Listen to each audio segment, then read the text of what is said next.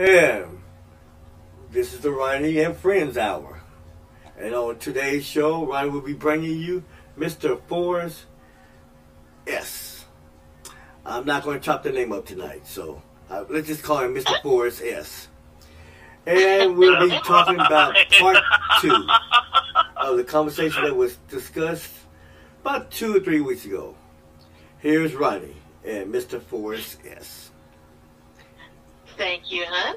I got to tell you, Forrest, Greg asked me earlier about how to pronounce your name, and I told him my little mind trick for this. I said, you take a step and now you can ski. Pretty close, yeah.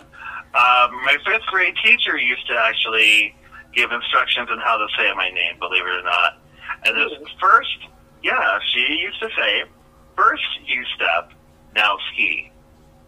Mm. So just 3 words put together. Step, now ski. Yep.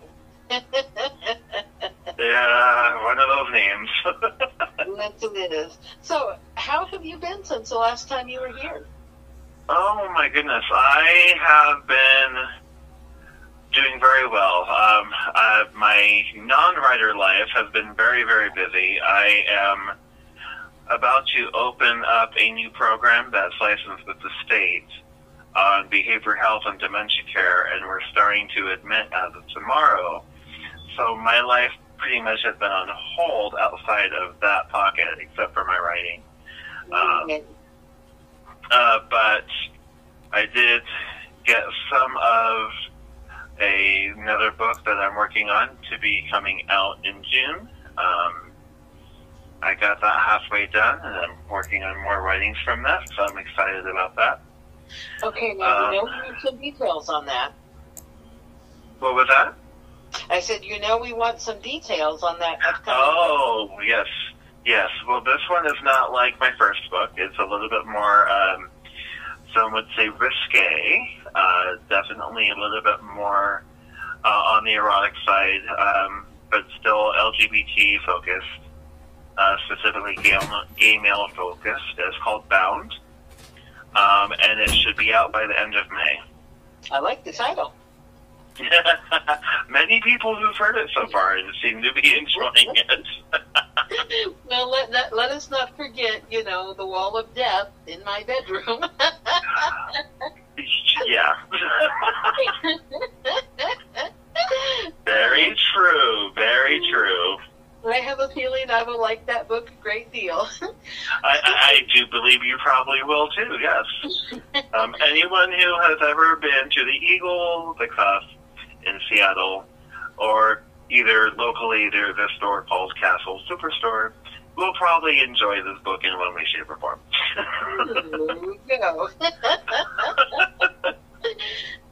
Well, I wanted to ask you something about your poetry and the inspiration behind it. The poems that you write, is this all stuff that is, involved somehow in your life, or are you ever walking down the street and you see a cute little puppy playing with a ball and you think, gee, I could write about that? You know what I mean? So inspired by things around me, I would say probably 20% of my poetry is based on that. 80% is based on things that have occurred in my life. That's all of my writing in general, that it's been inspired or is directly involved with something that's going on in my life, or was during the time that I wrote that poetic work or short story. Right. I think with me, my numbers are a little more, I don't know, maybe going the other way, because there is a part. I would hope so. Most of my stuff is kind of inspired by real things, or, there's real places and people with different names put into my work, but especially the drill series, I would say that's probably maybe 30% of my own experiences, and the rest of it is fiction, because it is largely a fiction book. But there is some real stuff in there. The strip clubs and the girls. I actually did work with a girl named Snow Bunny once. You did? I did, and she... I really thought that was a fictional name.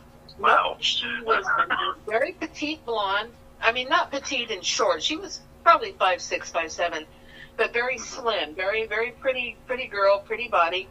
And she would go out on stage in this white fur coat, this white rabbit coat, and she called herself Snow Bunny. Mm-hmm. How appropriate. I have to tell you this. This is too funny. There was another girl that I worked with who kept changing her stage name. One time she went through a whole weekend where she was Light Waves.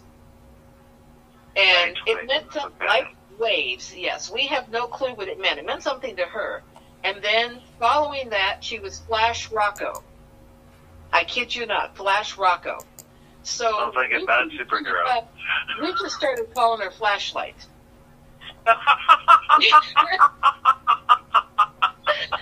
We just could not keep up with this girl. Oh, and I thought drag queens had a hard time with some of their names. Oh, my goodness. Well, you wait till you meet a few strippers in your day, I'll tell you. You would not believe the names that these people come up with. So now this new book of yours. Yes. Clearly, I don't know much about you in an intimate sense. Only reputation, maybe. Well, yeah, there is that. So, if most of what you write comes from your own experiences and what you live with and deal with, okay, is there some sort of a closeted, a harness and jockstrap that I don't know anything about?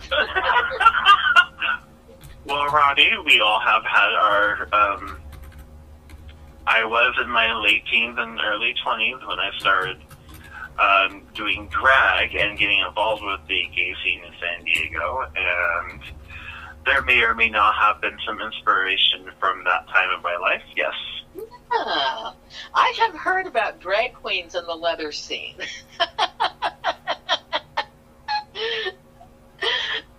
I have definitely heard little whispers about that. Yes, that's true. Not so much now. It's not quite my scene now. There is some leather-based storytelling in some of my poetry and bound, but there's also some romanticism focus as well. You know, the fantasies, the running into a stranger in the dark, you know, those types of stories that for some reason become a gay porn dreamboat of a life story. You know, there's romanticism that we're attached to. Actually, the perfect term I would say would be the Hollywood focused of what love is supposed to be. And I actually learned that term from someone who I'm currently seeing. And hopefully he's actually listening tonight. So we all look, he told me he would, so hopefully he is. Okay. But his name is Mark, and I hope he's not embarrassed right now that I just called him out. if he's not embarrassed now, he certainly will be when he meets your mother, because I must have Yes, a lot of people have actually said that so far, so. But a lot of the poetry I've come based has been some of it part of my history, and some from my friends' histories, some stories that they have shared with me and stuff like that. Of course, not directly about them, but, you know, some of their fantasies that they've had in their life. Meeting that stranger across the bar, or, you know, walking down the street and running into somebody. You know, there's a lot of spectrum of fantasies that are in the poetry in this next book. Awesome. You know, I think we all learn a lot about love and romance from our parents, if our parents have, you know, stayed together for a long time. My parents actually grew up across the street from each other, so they met when they were, I think, roughly 7. My parents were the same age. And they met when they were about 7, and they were together until my father passed at 77. So they were together for 70 years. I mean, not married that long, but they were together for 70 years. And I grew up with that, that romantic love thing and watching my parents interact. And I had a wonderful role model in them as far as what love is supposed to be. Not that I got it, but not that traditional, relationship that I grew up with. I think different generations come along, and each generation has its own ideas of what love is supposed to be. And, as times change, I think what people want and need changes. So I don't know. But I did always envy what they had managed to have. So I would dare say, right. And I would dare say that they're probably the rarity nowadays. I agree. I did not have that role model growing up with both of my parents. So there's a lot of factors growing up. For those who actually read my first collection of poetry and short story, Journey to the Rainbow's End, you learned a lot about me through my childhood, through a lot of the poetic works there. And the dysfunction that was my childhood. I was emancipated at 15 years old. I raised myself pretty much. I had some family that were involved with my life, but for the most part, it was very hard growing up. And I felt alone in my family. And in some ways, I was the black sheep in my family because I didn't think or react to certain ways like some of my other family did. And, I have cousins I'm very close to that are just now coming back into my life that, wish our relationship was different back in the day. And I agree wholeheartedly. None of us really had that role model of parents having true love and completely being enthralled with each other, the Ozzie and Harriet type of love that, some people grew up with watching, or the Claire or Bill Huxtable if you were from the 80s, Mm-hmm. For me, the example I was given about what true love was actually painful, so I had to create my own in some ways. Yes, some of it was from fantasies and movies and stuff like that, but some of it also had to come from my own imagination. And I think that's why writing has helped me find myself as a person, find myself and what the identity of true love, what it means, being able to express it so other people can be part of that journey and they can share their own journeys and have their own voice. As you know, the purpose of me sharing my writing now at this stage of my life is to help people find their own voice, whether it's through their fantasies, whether it's through their coming out in whatever process they are coming out from, not just necessarily LGBT, but, coming out as a survivor from being a battled woman and being in a marriage that was abusive for 20 plus years. I've had that. I've had people come up to me after reading my book saying it helped them through that process. People who think differently than their families, this helped them feel like that they can come up with a way to work through their own demons because of what they were fears of what their family or even parentals would think of them if they didn't go the same direction as the rest of the family. So, and I think that's very important when I write, that I'm able to do that with any sense of whatever I'm writing. I would agree. I would absolutely agree. I think it's important for people to know, regardless of what their situation is, that they're not alone. And whatever that situation is, I think it's important for people to know that other people are dealing with or have dealt with those same issues or variations of those issues, So, yeah, I read your book and I thought it was absolutely awesome. And I'm constantly tweeting about it, so. I know, and I appreciate that so much. I'm definitely proud to be one of your heathen children. If not biological, definitely glad to be part of that heathen clan. Thank you so much. And as you know, I put up publishing that first book for years, as you know. Mm-hmm. And if it wasn't for you and 4 other people last year who said, no, enough, next year's not happening, it's happening now. This first book wouldn't have happened. So but the feedback I've gotten, and then last month was just a whirlwind of being one of the RRBC's Book of the Month, Author of the Month for that first book.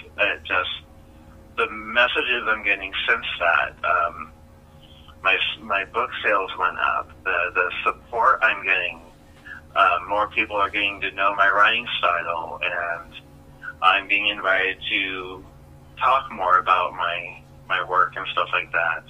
I'm being asked again, when's your next book coming out? So I'm like, yes, I'm getting on that. I promise, I'm working on it. So, I actually am working on 3 different book projects, but that's my first priority, is that book bound. So. Well, that is really just awesome. Speaking of RRBC, for those who don't know, is Rave Reviews Book Club, which is an organization that both Forrest and I belong to.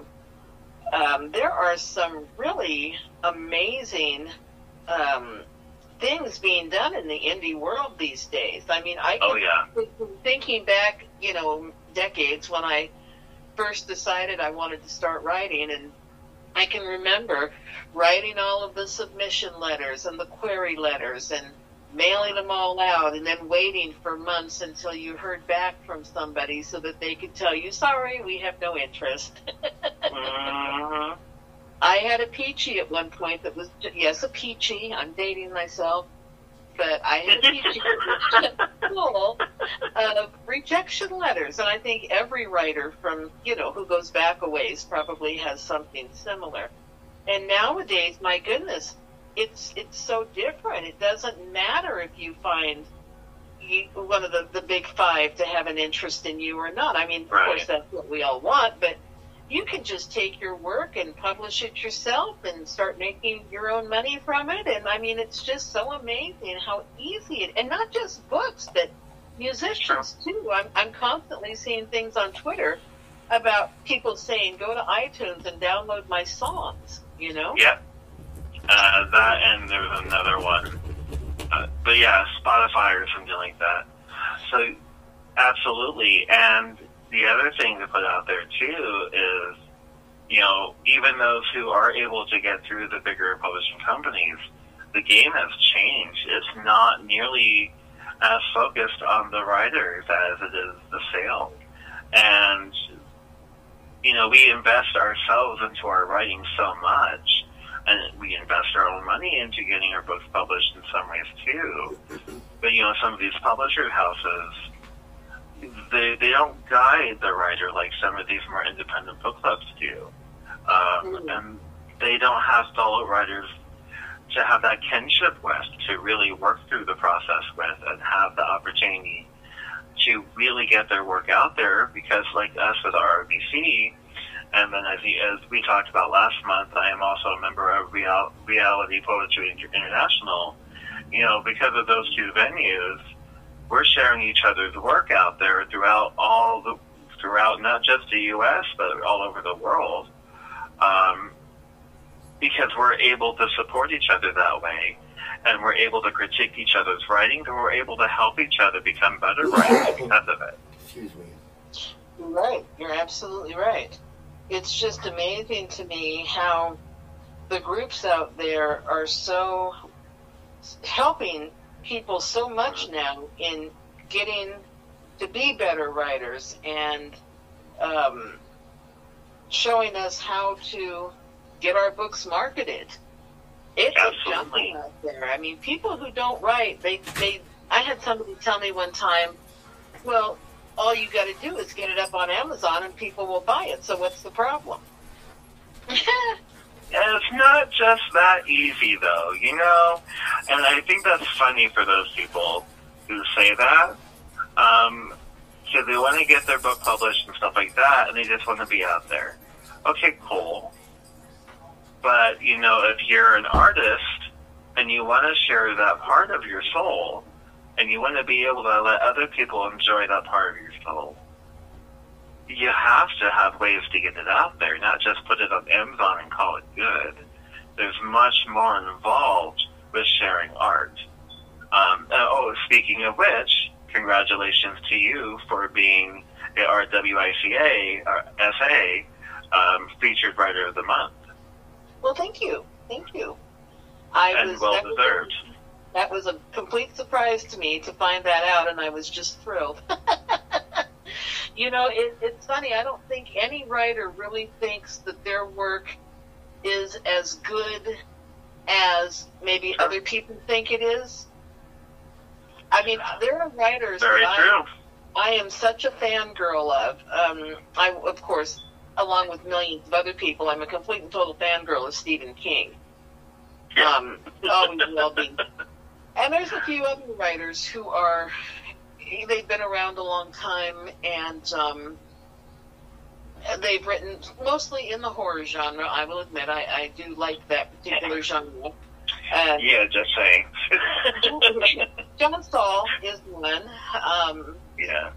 And there was another gal, Chelsea Quinn Yarborough. She wrote a vampire series that just knocked me over. I started reading her stuff in the 70s, and I have been a fan ever since. She does the historical vampire horror that is so detailed. There have been many times when I have wondered if she wasn't a vampire herself, because it seemed like she lived through all of these periods in history, like she was actually there, which, you know, just goes to show what an excellent writer she is. But her books are just incredible. Just incredible. And so, yes, I'm a fan of her work. But I'm finding a lot of indie authors out there, mostly through the book club, but I am finding a lot of indie authors that I have just fallen in love with their work. And it's amazing to me that anybody can think that there is a difference in quality between indie and, I guess, traditional would be the word for the other, because I have read some stuff that had been published by mainstream publishing houses that I could not force myself past the first 10 or 15 pages. It was that bad. I don't know how it ever got published. I really don't. I had that experience myself. Exactly. And I've also read mainstream traditionally published books that were absolutely amazing.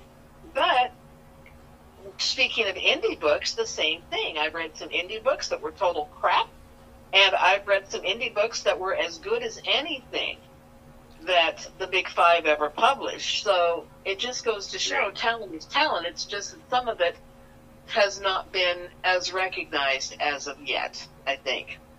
I would completely agree with that. I will not say the name of the series that came to mind when you were describing the writing that mainstream was put out there with the big publisher companies. It became a movie. And I started reading this series because my daughter, when she was in the teenage years, like junior high school, to be more specific, was into this vampire book series, and I was a little concerned, but because it was becoming kind of like a cult fashion type of a thing. I'm sure you can guess what the movie is now, and I'll go with the head. Actually, not the one I thought you were going to say. Oh, really? No, I thought you were talking about that god-awful 50 Shades of Grey thing. Oh, God, no. I couldn't get through that. I couldn't even start the first book, no. I started to read the first That's book. That's another one.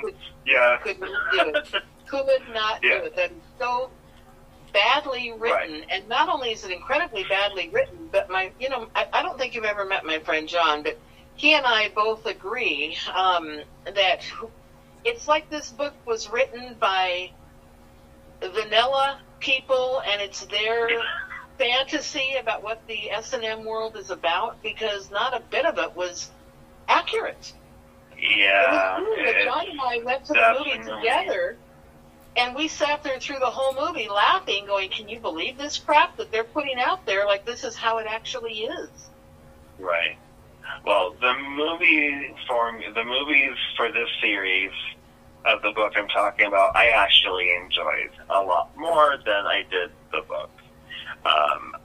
The grammatical stuff, how the book was written, was like a elementary or early adolescent teen wrote it, without grammar, without... yeah. It's about vampires and werewolves. I'll put the hint out there. You can all message me later if you hate me for loving the books or whatever. But yeah, I was not a fan of the writing style. It was a great storyline, but the writing style and the way they were written, I was not a fan of. So yeah, I think everyone can figure out what storyline it is now. Well, now, we can go see those movies. Sharon and I went and saw those movies. John, but Sharon and I went and saw those movies. And I've never read the books. Never read even one of the books. I did enjoy the movies, and I'll tell you, that kid who played that werewolf, my gosh, he's spooky. I was just ready to go lick the screen whenever he took his shirt off. I mean, and Sharon was right there with me. You know, I mean, we were knocking over the 13-year-olds trying to get down there to lick the screen. I'm not surprised. Yeah, we liked the movies. We did like the movies. I've never read one of the books. Since you enjoyed the movie, do not read the book. I will not read the book. That would be my recommendation. And for those who love the books, I'm glad you enjoyed the books. We all have our own preferences and our reading styles and stuff like that. You know, it's all good. It's just my personal opinion. I did not enjoy that storyline as it was written. Thank you. Watch me get hate mail now.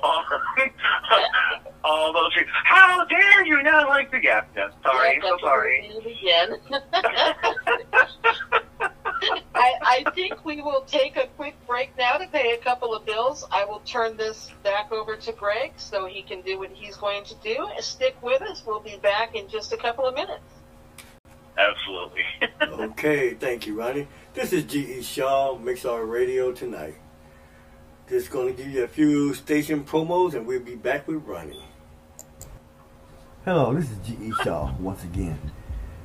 If you've been thinking about learning how to get into a new career dealing with podcasting, online radio, streaming radio, all the different names out there, you ought to try out my friends at Anchor. That's www.anchor.fm. They give you the best of everything for podcasting, especially people who are just starting out. Unlimited free hosting, which means you don't pay for it. One-click distribution. And this one-click distribution gets you to all the major players out there. Google Podcasts, Spotify, Apple Podcasts, every platform out there. Anchor does all the work. Monetization for podcasts, something new that Anchor has just brought on. If you want your listeners out there listening to you, and they love listening to you, have them make a donation. That's Anchor. And you can record from everywhere. Anchor. www.anchor.fm. Check it out. You won't forget it. This is G.E. Shaw, Mixar Radio. See you later. Yeah, that's good. And this is G.E. Shaw, and we're back with Ronnie and Friends. Take it away, Ronnie. Thank you. Okay, Forrest, now that we have totally trashed a couple of the biggest film franchises. So sorry. Quite all right. That's what makes this show fun. I have been tweeting and posting on Facebook that this show is going to be fun, so at least we're keeping our word. Absolutely. Yeah, sorry I got on my soapbox about that. But there are very good books out there that are very well written, that are definitely around the same theme. For those who haven't read Ronnie's books, definitely, or his short stories, you definitely want to check her stuff out. You know, one of my favorite things that she writes is Perilous Thirst, and it's talking about a twist to a vampire story. The way, I'm not going to, you guys just need to read the book. For those who survived the 80s and 90s, during the HIV epidemic and stuff like that, you guys would love this story. One of my other favorite short stories that you wrote recently was Zombie Dawn. I thought that was incredibly written. I personally think that should be turned into more of a novel, because I think there's more that I know there's more in you that wants to tell more of the story. But that was an incredible story. Well, thank you. So if you like gore, are you? I'm actually thinking about taking Zombie Dawn and having it be the introduction, like a prologue to a full-length novel. Ooh. And then going on from there. And just to give everybody a little background on A Perilous Thirst, and you may not even know this, Forrest, but another one of my heathen kids back in the 80s, Timothy, and I were having a conversation. Timothy was very much into Anne Rice and that sort of thing. Yes. And we were having a conversation about vampires, and he said something about he wondered if a vampire drank the blood of somebody who was infected with HIV, what would happen? Since vampires are already undead, they're not going to get sick and die. And so I took that idea and I ran with it, and I wrote something called Soliloquy of the Damned. And I showed it to a few people, and everybody laughed at me and said, well, Ronnie, why would your vampire be worried about HIV-tainted blood? Vampires don't get sick. Okay, it was a cute story. I put it away until the second to the last season of True Blood. Did you ever watch True Blood? I love True Blood. Okay, remember when they came up with hepatitis Z? Yes. And it oh my goodness. And so yes, it did. With hepatitis Z, and the vampires were dropping like flies, I thought, maybe people would be ready to read about a vampire who is afraid of drinking blood that has been infected with something. And granted, hepatitis Z was man-made specifically to kill those vampires. And HIV is a natural thing. It's an organic thing. Communicated virus, right. Right, but I thought I'd give it a shot, so I updated Soliloquy of the Damned. I changed the name to A Perilous Thirst. I changed a little bit of the story, and that was what I uploaded to Amazon. And I don't know if it's because of True Blood or what, but nobody has ever said to me, well, Ronnie, he's a vampire. Why is he worried about, tainted blood? He can't die. Well, in my book, they don't die, but they just continue to exist, sort of a half-life, while every bit of new blood that they take in is corrupted by the tainted blood that's already there. So I guess if I was a vampire and looking at living a few more thousand years, that would be a concern to me. Mm-hmm.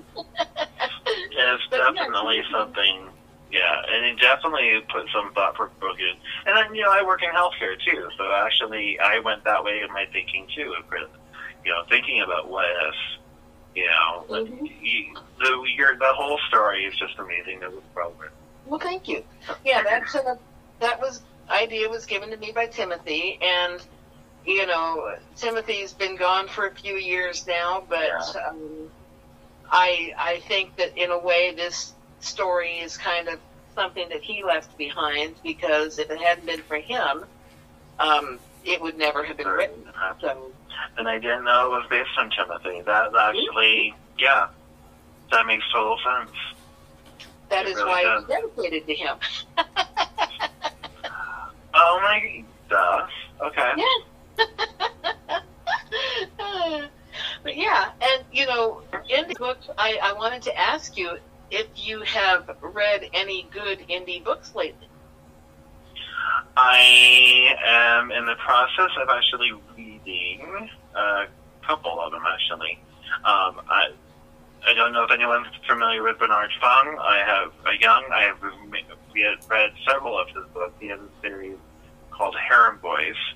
I have fallen in love with those books myself. I have actually gotten to know Bernard through this process, during the book club.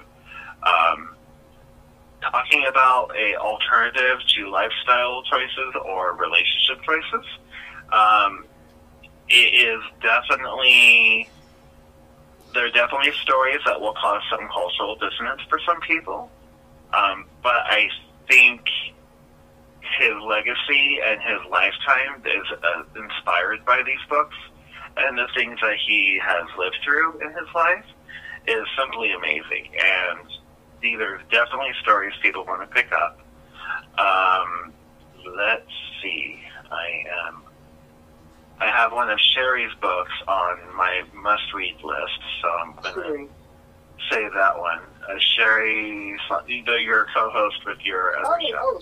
Shirley Slaughter. Shirley Slaughter. I have one of her books on ready. Which one? Oh, Lord, let me get it real quick. Apparently, I put him on the spot. You did, and I have a long book list right now. I have not read any of I haven't read any of Bernard's books as of yet, but I have the first one I have on my to be read list. Did you listen the other day when Bernard was on the book club radio show? I was at work, unfortunately, so no. Okay. He got married last year. He and his partner got married last year. And I just thought that was so cute. Well, he's an adorable person himself. He is. He is such a sweet man. He is very, very inspirational. For anybody who might want to check out his books, his name is Bernard Foong, Foong, and he also writes as Young. He said one time that was because a lot of people confuse the two last names, so he just goes by Young. But it's a Harem Boys saga, and look it up on Amazon. It's there, and I have read bits and pieces of the first book so far because I couldn't wait. So I just kind of skimmed through it, and yes, it is an amazing book. And the whole collection that he has with that series is just amazing. Shirley Harris Slaughter, the next book I'm going to be reading is called Crazy Hot.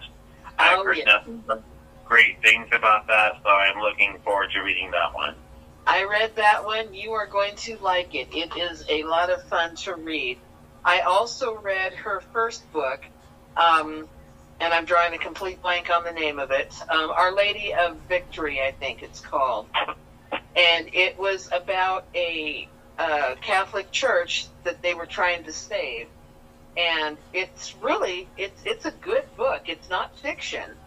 And it is really an impressive book to read because I know nothing of the Catholic religion. I know nothing of the churches and whatnot and how all of that works. So it was a real good look for me into a religion that I really know nothing about at all. And I really enjoyed the book. I think I gave it 5 stars. It was very well written. And it will really have to check it out. Yeah. It's because I grew up Roman Catholic, religion. I grew up in 2 different religions, Roman Catholic and Orthodox Jew. Different story for another time. Explains a lot, though, doesn't it? Another book I have read from a member of the RBC is called Hounded by Ellie Douglas.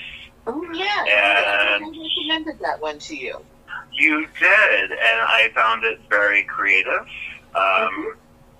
I definitely think there is more to the story with that that's ready to come out, but she's another writer like you that enjoys the zombie-esque storylines and stuff like that, I'm finding, and it was very creatively written.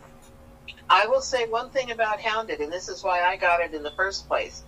I have seen probably every zombie movie that's ever come out. I'm a rabid, and I do mean rabid fan of The Walking Dead. There was one movie that I saw where there was a dog that was infected. The dog really didn't have that much to do with the movie, and they ended up shooting it because it was a zombie dog at that point. But Ellie's book almost entirely focused on the zombie dogs. There is an illness that is affecting people, yes, but it's the dogs that it really affects. It turns them into the zombies. And so these people are watching their household pets trying to eat them, you know. Yeah. And the book is basically about these people trying to understand and deal with what's going on. And of course, if you're walking down the street and you see this pack of dogs coming towards you, you're just going to think it's a pack of dogs. You're not going to think that they're going to jump on you and try to rip out your intestines. So exactly. It's a real different twist on the zombie tale. And I really liked it. I thought it was and she did a sequel, Hounded 2. Which I have not read that yet. Yep, I just got it, so I'll be reading it soon. I have to, since we're talking about some indie books, there's a couple of books I absolutely must rave about.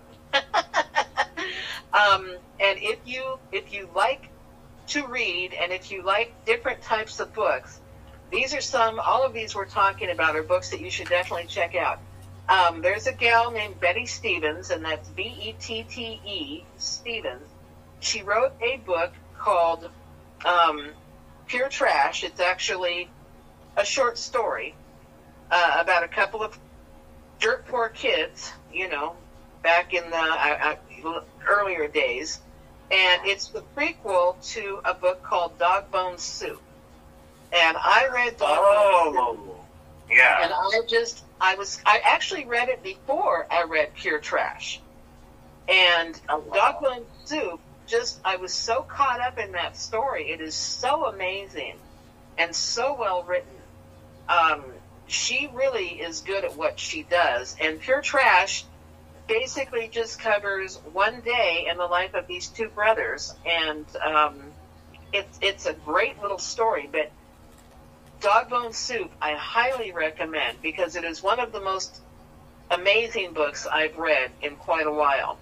And speaking of my personal favorites of amazing books, I could not do this show without mentioning one of my all-time favorite indie reads, which is called Jazz Baby. And it's by an author named Beem Weeks, and that's B-E-E-M, and then Weeks, W-E-E-K-S. This book is set in the Jazz Age, and there's this girl, if I remember correctly, her name is Emily Ann, and she is an orphan, well, sort of an orphan, but she wants to sing jazz, and so she runs away to go make her fortune, and this book follows her as she goes from these very humble beginnings with a broken family and all of this, you know, dirt poor again, and it follows her along through getting to where she's going to be. And it's not a pretty story, don't get me wrong. There are some really horrible things that happened to her. Have you read this one, Forrest? I actually read it a year ago when I joined the club, but I never finished it, and I really was enjoying what I was reading. So I'm actually going to be starting it over. But I am a fan of Beem Weeks' work in general.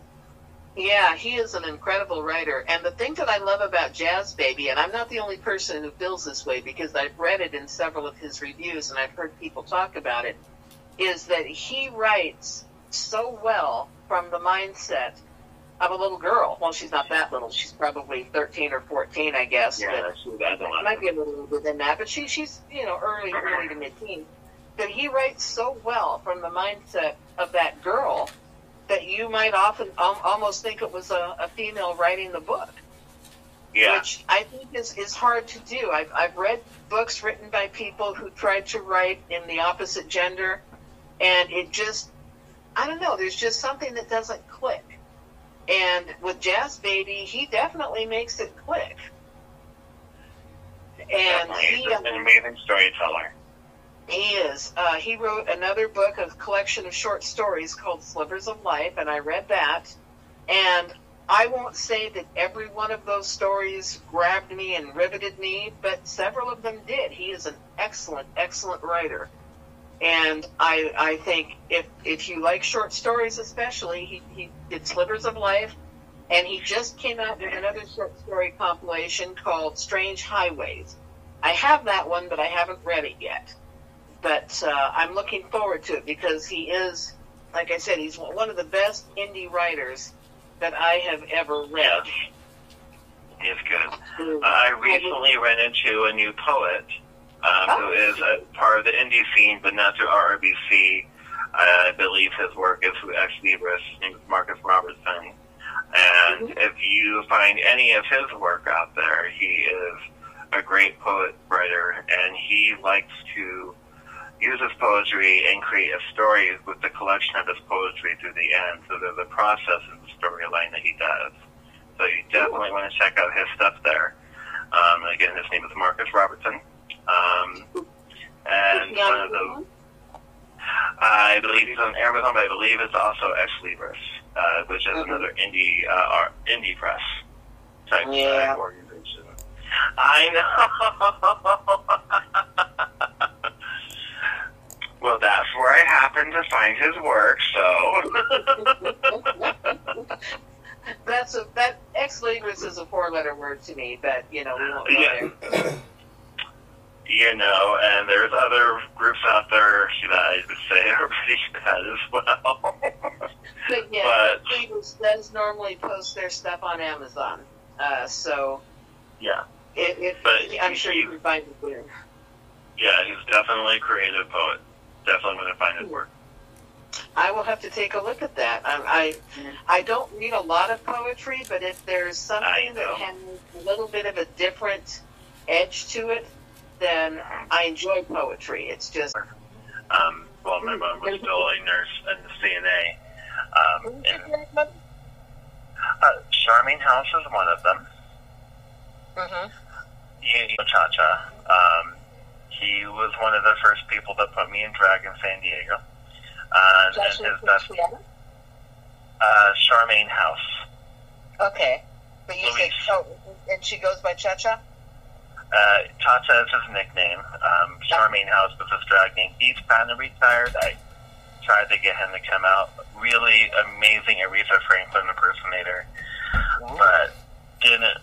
Yeah, last time I saw him perform was, at a club called Destiny's in Tacoma that's no longer with us. But he was a size 10 when I was younger, as we all were. I was also very itty-bitty back then. And he recognized me before I recognized him, and I was screwed. That's how I started doing drag up here, because he outed me.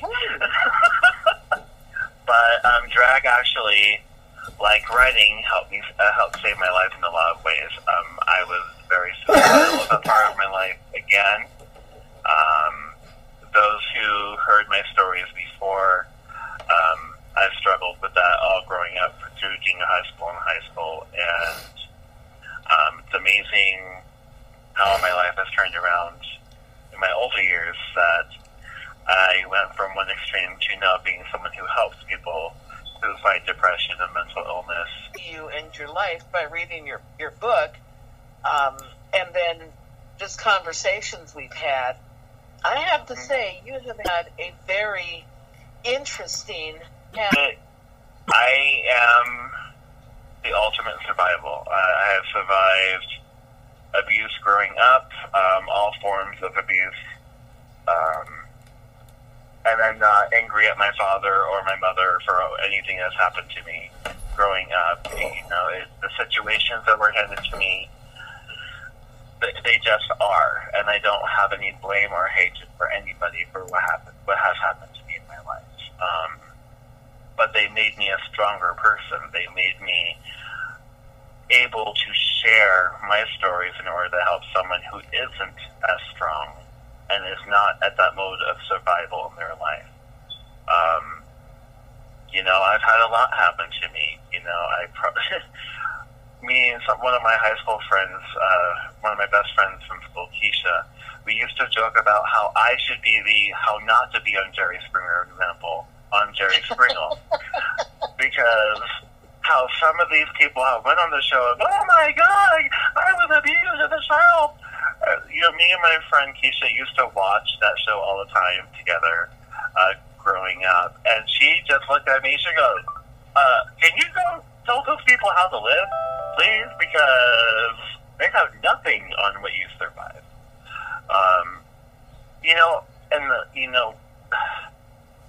The saying that everyone has had something in their lives that they've had to grow from or survive from.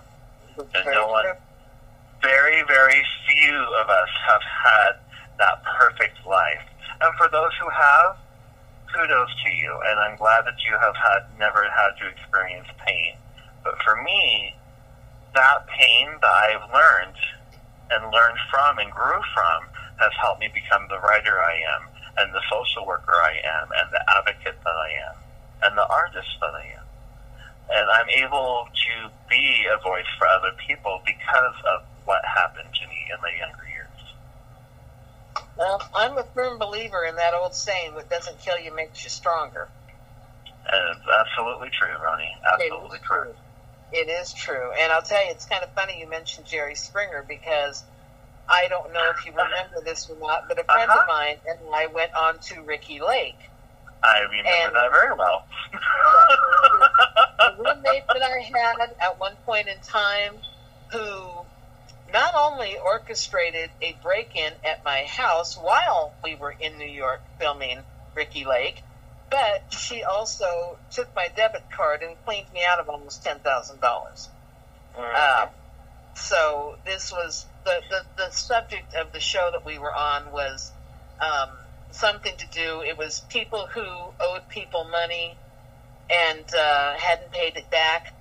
And so we went on Ricky Lake, and everybody was very well behaved, and everything was nice. And I have said ever since that if we ever did another one of those shows, it would be Jerry Springer, because I sure as heck wanted to grab the biggest chair I could find and knock the snot out of her.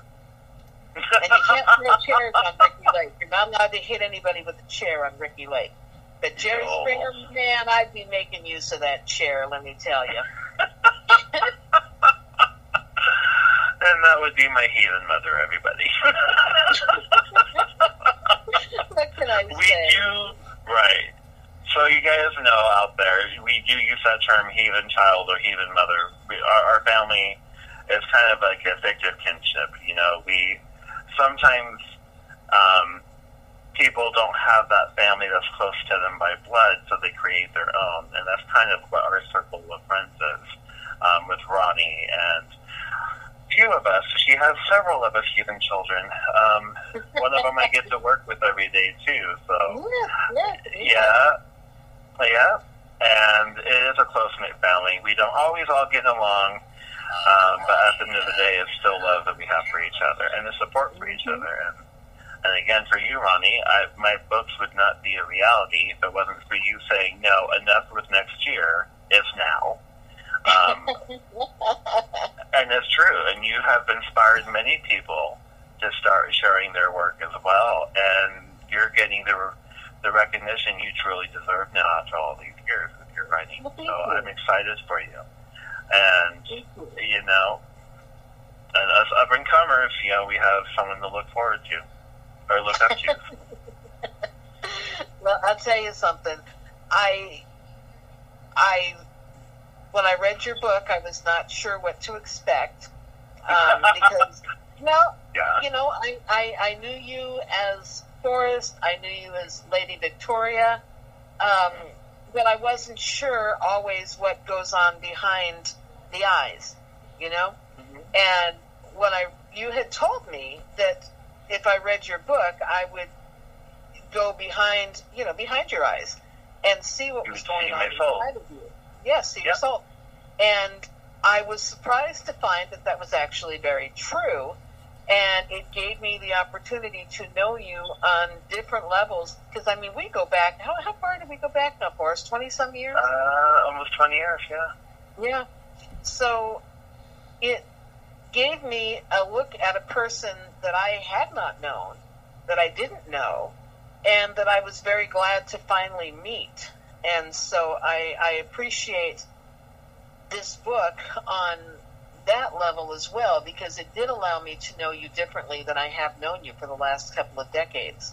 So I want to thank you for that, because it is an amazing collection of poetry. And again, it's called Journey to the Rainbow's End, A Drag Queen's Odyssey. And if you like poetry, or even if you don't, if you're just looking for something that is raw, it's intimate, it's at times a bit brutal, but it is definitely a glimpse into somebody's very soul, like what he just said.